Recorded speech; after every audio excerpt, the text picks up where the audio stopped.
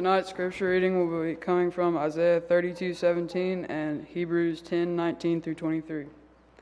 The fruit of that righteousness will be peace, its effect will be quietness and confidence forever.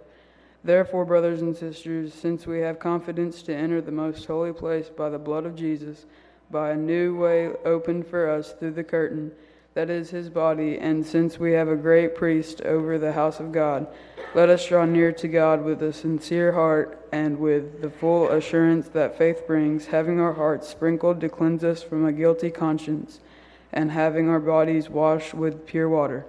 Let us hold unansweringly to the hope we profess, for he who promised is faithful. Good evening. That's beautiful singing.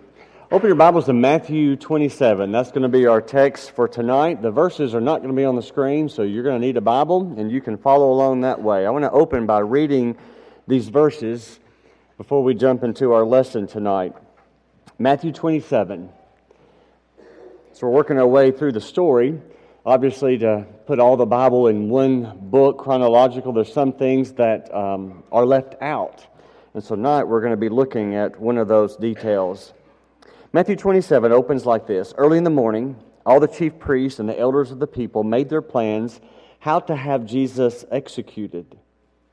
So they bound him, led him away, and handed him over to Pilate, the governor. When Judas, who had betrayed him, saw that Jesus was condemned, he was seized with remorse and returned for the 30 pieces of silver to the chief priests and elders. I have sinned, he said, for I have betrayed innocent blood. What is that to us? They replied. That's your responsibility. So Judas threw the money into the temple and left. Then he went away and hanged himself. The chief priests picked up the coins and said, it is against the law to put this into the treasury since it is blood money.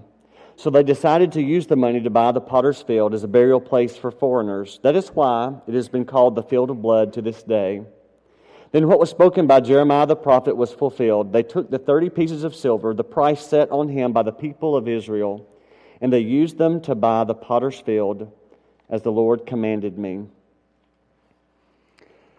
Every year since 1970, at Madame Tussauds Wax Museum in London, England, when the visitors come, they are asked to name which person, living or deceased, past or present, which one is hated or feared the most? The name that has topped that list the most number of times, has been Adolf Hitler.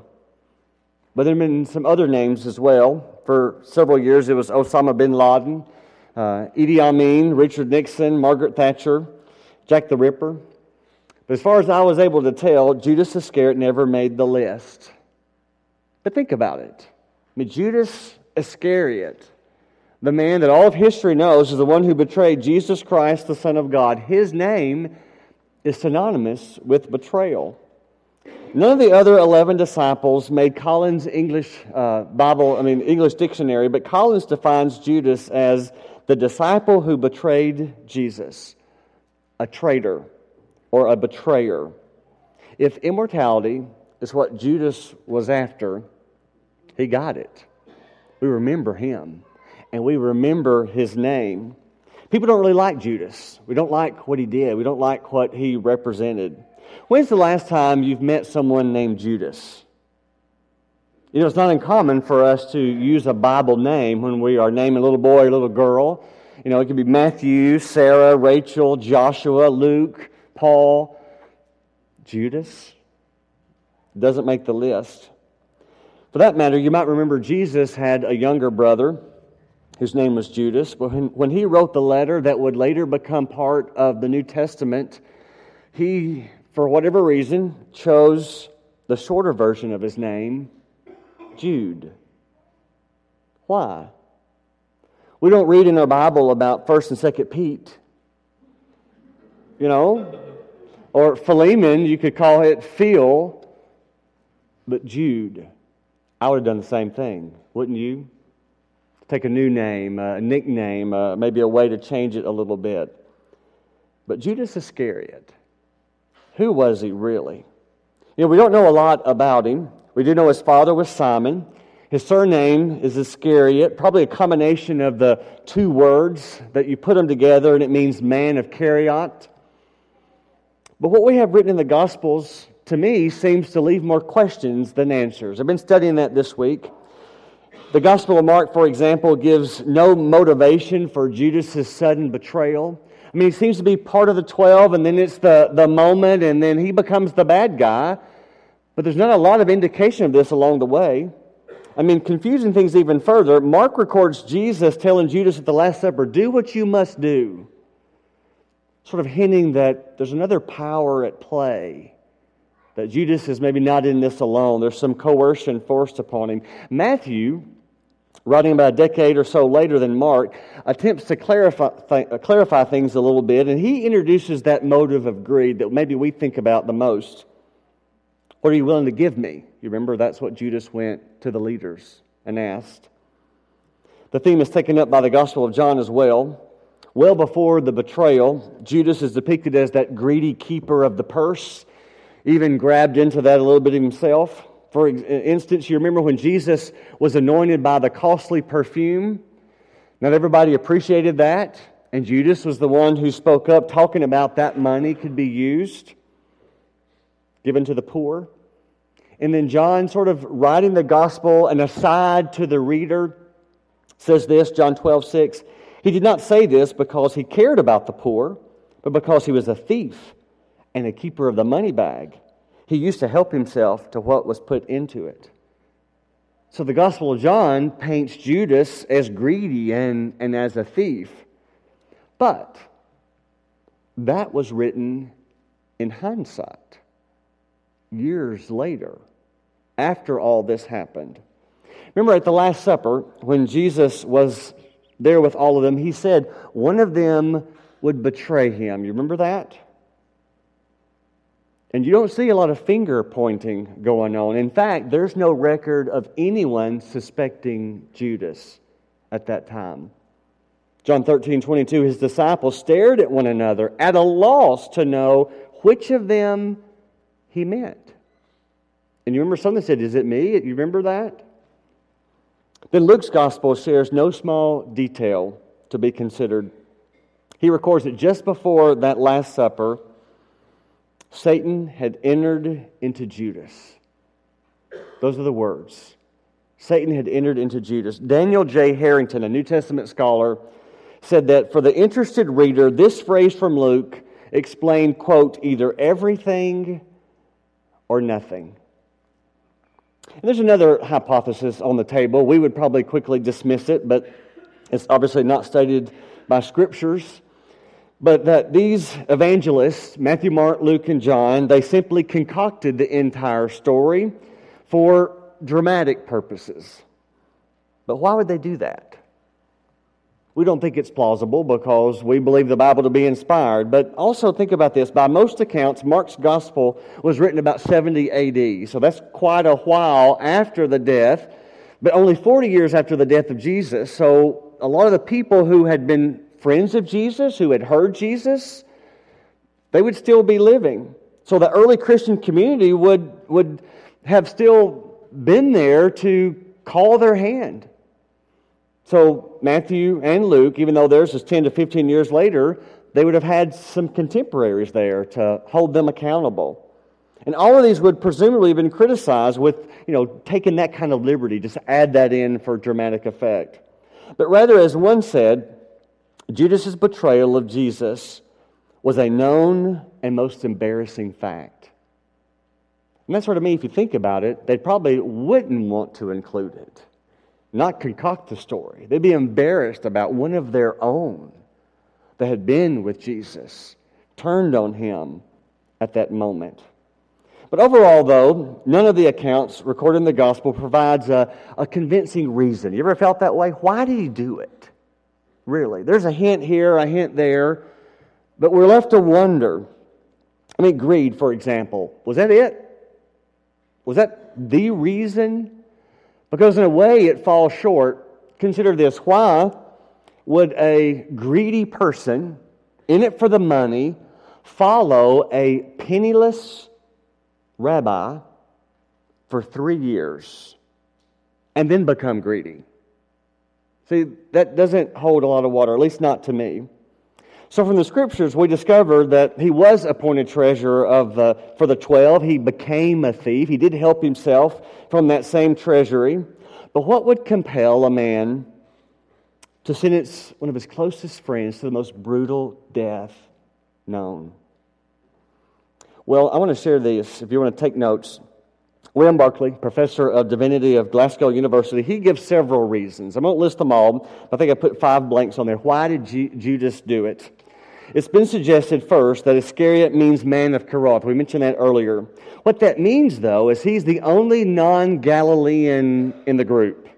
He's the odd man out. Maybe he felt different. Maybe he was shunned. Maybe it's like you're the only one that goes to your school and everybody else goes to the same school. And you feel like you're the outsider. Therefore, that Hebrew name, man from Kerioth, that's the area in Judea. It's a city. That's where he was from, making him the outsider. Or number 2, maybe he did do it for greed. Maybe it's all about the money. I think he would have denied that if you asked him. But it's kind of even true today. You know, if somebody is saying something, well, it's not about the money. You know what that means? It's about the money. We say it. It's not. But so many times it is. I think we discount that, it was just 30 pieces of silver. It was a pocket full of coins, not that much. But if you research it, it was that much. One that I read said maybe $10,000 to $12,000. Or to me, the best accurate description would be to say 4 months' wages. So just take your annual salary and divide it by 4. That's a lot of money to make in one evening's work. And sometimes money talks so loud it can't be ignored. Or number 3, maybe for Judas, it was hate. Maybe he just came to hate Jesus. From others he could disguise his black heart, his true colors. But Jesus saw him for who he was. And for Judas, it just became too much. Remember, all the way up to the Last Supper, none of the others even suspected Judas. No finger pointing. But Jesus knew him. Or number 4, it may be that word Iscariot is not so much a region as much as it would be from the Greek word that means dagger bearer. And this is a group of people. Dagger bearers was kind of like their nickname. They were a band of violent nationalists. They were prepared to take over their people, Palestine. They wanted the Romans to be out, and they were willing to take it in their own hands. So dagger bearer was a descriptive term because that's who they were, and they weren't afraid to use it. And so maybe Judas saw in Jesus the very person who was going to lead them, who was going to make it happen. And he was right there with him. But then later, when Judas started listening to what Jesus was saying, understanding, maybe he's the one who heard, I'm about to die, I'm about to die, I'm about to die. Maybe Judas got it. And with that, Judas gave up. He's not going to overthrow the Roman government, not the way we thought. So Judas turned against him in his bitter betrayal and just gave up. But then again, this group, they're known as dagger bearers. Not those who rat them out, not those who betray them, those who are not afraid to take a life. If that was Judas, why didn't he just kill Jesus? Well, Barclay suggests that the likeliest of all of Jesus being handed over to the Romans, that Judas did this to force him to act. That he did believe that Jesus was the Messiah, and that this Messiah was going to take over. And so he was kind of making this happen to force Jesus to do that what Judas was so ready for him to do. See, we know this, that it was a common thought, because they were often thinking about an earthly kingdom. They would talk about overthrowing the Roman government. But if that's true, Judas had to see the tragic experience of seeing his plan go so desperately wrong. Because Jesus didn't overthrow the government. He didn't step up and say, okay, now's the time. You've forced my hand. I have no other choice. Instead, they arrested him and started the trial. I think about this, and I wonder, what does all this mean? See, if Judas only expected a measure of good to come from his actions, then suicide might make sense. But I'm not sure that Barclay's got it right. Because I circle back around to what the gospel says about Satan entering him. And that doesn't seem to jive with this other explanation. But whatever the motive, Judas will go down in history being synonymous with betrayal. Well, here's another question to ask. When Judas hung himself on that day, what did he miss? What did he miss? Well, look back at your text, Matthew 27 and verse 5. It says, Then Judas threw the money onto the floor of the temple and went out and hanged himself. If you keep reading in Matthew's account, you understand the timing of this. This happened before Christ was sentenced. This happened before Pilate finished the questioning of Jesus. Judas was already dead. Before Barabbas was released, Judas was dead. Before Jesus was scourged, Judas was dead. Before the crown of thorns was pushed on Jesus' head, Judas was dead. Before he died on the cross, even nailed to the cross, Judas was dead. See, the real tragedy is this. You remember one of Jesus' last words when he was hanging on the cross and he's looking out at that mob that had beat him and spit on him and called him names and nailed him to the cross? You remember the words? Luke 23:34, Father, forgive them, for they do not know what they are doing. But Judas wasn't there. Judas was already dead. So the first and most important thing that Judas missed was forgiveness. He missed the forgiveness of Jesus Christ. Now, you may be one of those that thinks that what Judas did was beyond forgiveness, that there's no way to forgive him. But remember what Peter wrote, 2 Peter 3:9. The Lord is not slow in keeping His promise, as some understand slowness. He is patient with you, not wanting anyone to perish, but everyone to come to repentance. Did you catch that? The Lord does not want anyone to perish. Anyone. Even Judas? I think so. And just as it was Judas' decision to betray Christ, it was Judas' choice not to seek forgiveness. I think to write off the possibility that Judas could not be forgiven is scary. You see, Christ's offering forgiveness is not dependent on our behavior. Jesus' words on the cross, Father, forgive them, I don't read that in that they are absolved from that. I think that's His prayer for them. They have to accept that forgiveness. That's the way I read. That's the way I understand that forgiveness of God is not motivated by our actions or whether or not we deserve it. It's motivated by the grace of God, the goodness of God. And surely Judas needed that undeserved love much more than you and I do.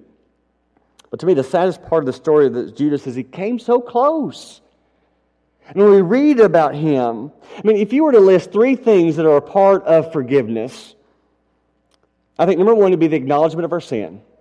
You have to acknowledge your sin. But then number two, there has to be a sense of remorse about that sin. And then number three, you have to accept the forgiveness that's offered. By faith, you accept what has been given to you. See, just because you know you sin and just because you're sorry for it, doesn't mean you're forgiven. There's a part where you've got to accept that. So how close did Judas come?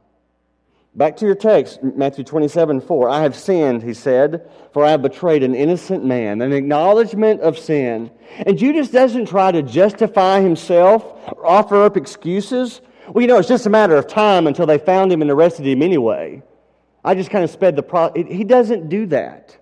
He's not defending his actions. Instead, he says, I have sinned. I've betrayed an innocent man. Verse 3, when Judas, who has betrayed him, saw what Jesus was condemned, he was seized with remorse. Took those 30 pieces of silver back to the chief priests and the elders. Filled with remorse. Most of us have felt remorseful over something we've done in our life. But if we're honest with ourselves, we have to admit that we feel that remorse when either we've been caught or we're having to face the consequences of our choice. I think about, for the most part, we're like King David. When he said, confess, I've sinned against the Lord. But he only said that after Nathan confronted him. He knew he had sinned well before that conversation with Nathan. And we can be just like him. And even with Judas's acknowledgement of his sin and his remorsefulness, he still couldn't bring himself to seek forgiveness. To me, that's the tragedy of it all. The Bible says in Romans 3:23, we all have sinned and fall short of the glory of God. We all know that. We need to know that. And to be remorseful, to feel bad about our sin. But for some reason, some can't bring themselves to ask, to seek forgiveness. Don't know what's holding them back. Maybe it's pride. Maybe it's stubbornness. I do know it's a dangerous game to play. So you don't have to hang yourself. You don't have to take your own life to miss the forgiveness of Jesus Christ. 3 days after Jesus and Judas died, Jesus rose again. But Judas was still dead. And as Christ appeared to the disciples after His resurrection, He made a statement that would never apply to Judas. John 20:19, on the evening of that first day of the week when the disciples were together, the doors were locked for fear of the Jewish leaders. Jesus came and stood among them and said, do you remember? Peace. Peace be with you. So that's the second thing that Judas missed, was peace. When you read those opening verses of Matthew 7, you learn that peace eluded Judas. When you're reading those verses, there's nothing peaceful about it. He seemed to live without it, and he obviously dies without it. This is the peace that Christ promised His disciples in John 14:27. Peace I leave with you. My peace I give you. I do not give to you as the world gives. Do not let your hearts be troubled. Do not be afraid. But remember the context. That's John 14. If I'm reading my Bible right, that was said after Judas left them. So he didn't hear at least that statement from Jesus about peace. And it was just hours after those words that Judas' lips would betray his own Lord. I wonder if Judas struggled with his decision, knowing what Jesus has taught. Other times he talked about peace. I wonder if even when he was craving peace that he knew it would never be his. What we know is that this world can never give us peace. Not real peace. And that's why suicide takes the lives of 40,000 Americans every year. 40,000. And that's why for young people, suicide is the second leading cause of death. We look happy. We look like we've got it all together because we're so good at wearing a mask. We may think we've got the world by the tail, but we know deep down we don't. We know who we are. And we know the darkness. We know that absence of peace that is not there. Felix Powell was the composer of the famous song, Pack Up Your Troubles in Your Old Kit Bag and Smile, Smile, Smile. Any of you remember that? If you do, you're really old because it was written in World War I. But it became just known by everyone. At one time it was called the most optimistic song ever written. Yet Powell died by his own hand. 40,000 take their own lives every year. Why?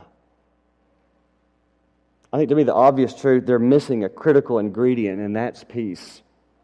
Paul wrote in a letter to the Christian in the city of Philippi these words, Philippians 4:6-7. Do not be anxious about anything, but in every situation by prayer and petition with thanksgiving, present your requests to God, and here's what happens. And the peace of God, which transcends all understanding, will guard your hearts and your minds in Christ Jesus. If you have that, if you've experienced that, then you know that when you talk with someone who doesn't have it, you can't explain it. I mean, you can talk about it, and they want to know, but they just don't get it. It may even look at you strange. See, when most people talk about peace, they in their minds maybe think about the absence of war or the absence of conflict. But peace, as the Bible describes it, is much more than that. In the Greek, the word really means to set at one again, wholeness. It's the idea of all the essential parts joined together. And it's used in the context of relationships. So when you say the peace of God, peace with God, it just all goes. That's the peace we're talking about. When we're granted forgiveness, our relationship with God is restored. That's the peace. It's like 1, 2, it comes together. See, Judas missed that restoration, the completeness of the relationship. Suicide doesn't solve problems, it creates them. And I am convinced that Judas, had he sought the forgiveness that only Christ could give, that he would experience the peace that only Christ can provide. See, one thing that most commentators will agree on is that Judas was a fervent nationalist. That idea of a dagger bearer. That's one of the theories that's out there. He was looking for an end to the Roman rule. He wanted the Jewish enslavement to finally come to an end. And he thought the answer was in Jesus. And that brings us to the third thing that Judas missed, and that was power. I think that's what he was hungry for. I think that's what he was wanting. And not just Judas, I think the other 11 wanted it too. They wanted power to make a difference. They wanted power to affect change. They wanted power to get things done that need to get done. I think you and I could fall in the same category. And yet, his demise brings an image that could be described by anything but power. When Judas came to the end of his relatively short life, he obviously felt so powerless to cope. These events that engulfed him, and they were his own doing. And the sad reality is that Judas was so caught up in his own problems, he was missing this one thing that he was craving the most. Just 40 days after Judas died, Jesus made this promise to the remaining 11 disciples. Acts 1 verse 8. But you will receive power when the Holy Spirit comes on you, and you will be my witnesses in Jerusalem and in all Judea and Samaria to the ends of the earth. And within 10 days after Jesus said that, it came true. That promise of unparalleled magnitude. And Judas missed out on it all. That promise fulfilled. That power that Christ gave to His disciples. That world-changing power. That word that we have in our English Bibles as power that in the Greek is dunamos, which we have brought into our language to be like dynamic or dynamo or dynamite. That's the power that we're talking about here. That same power that Judas desired but missed is available to every one of us. But as I was studying this, I thought, we don't talk about power like that very much as a church. But the Holy Spirit is no less powerful today. Maybe it's just us failing to claim that power or exercise that power. Jesus taught us about us being meek and kind and turning the other cheek and going the second mile and being patient, loving your enemy, praying for them. But He never painted a picture of a weak and timid kingdom. Let's not get confused with that. Matthew 16:18, He said, I tell you that you are Peter, and on this rock I will build my church, and the gates of hell will not prevail against it. That's not weakness. That's not timidity. That's power. And the church of Jesus Christ will overcome. But Judas missed it. Judas missed a lot. He missed the forgiveness of Christ. He missed the peace of God. He missed the power of the Holy Spirit. But what I want you to get is that you don't have to. All that Judas missed is available for you at this moment. Christ's forgiveness is available today as it was 2,000 years ago, and you don't have to do anything to deserve it because you can't deserve it. You just have to accept it. And that peace of God still surpasses understanding, and that power of the Holy Spirit can change you. As you come up out of that water of baptism, you are washed clean. You are giving the seal of the Spirit, and His power is at work within you. But just as Judas had to make the choice for himself, you have to make your own choice. We're going to stand and sing this song to encourage you to do just that. Let's sing.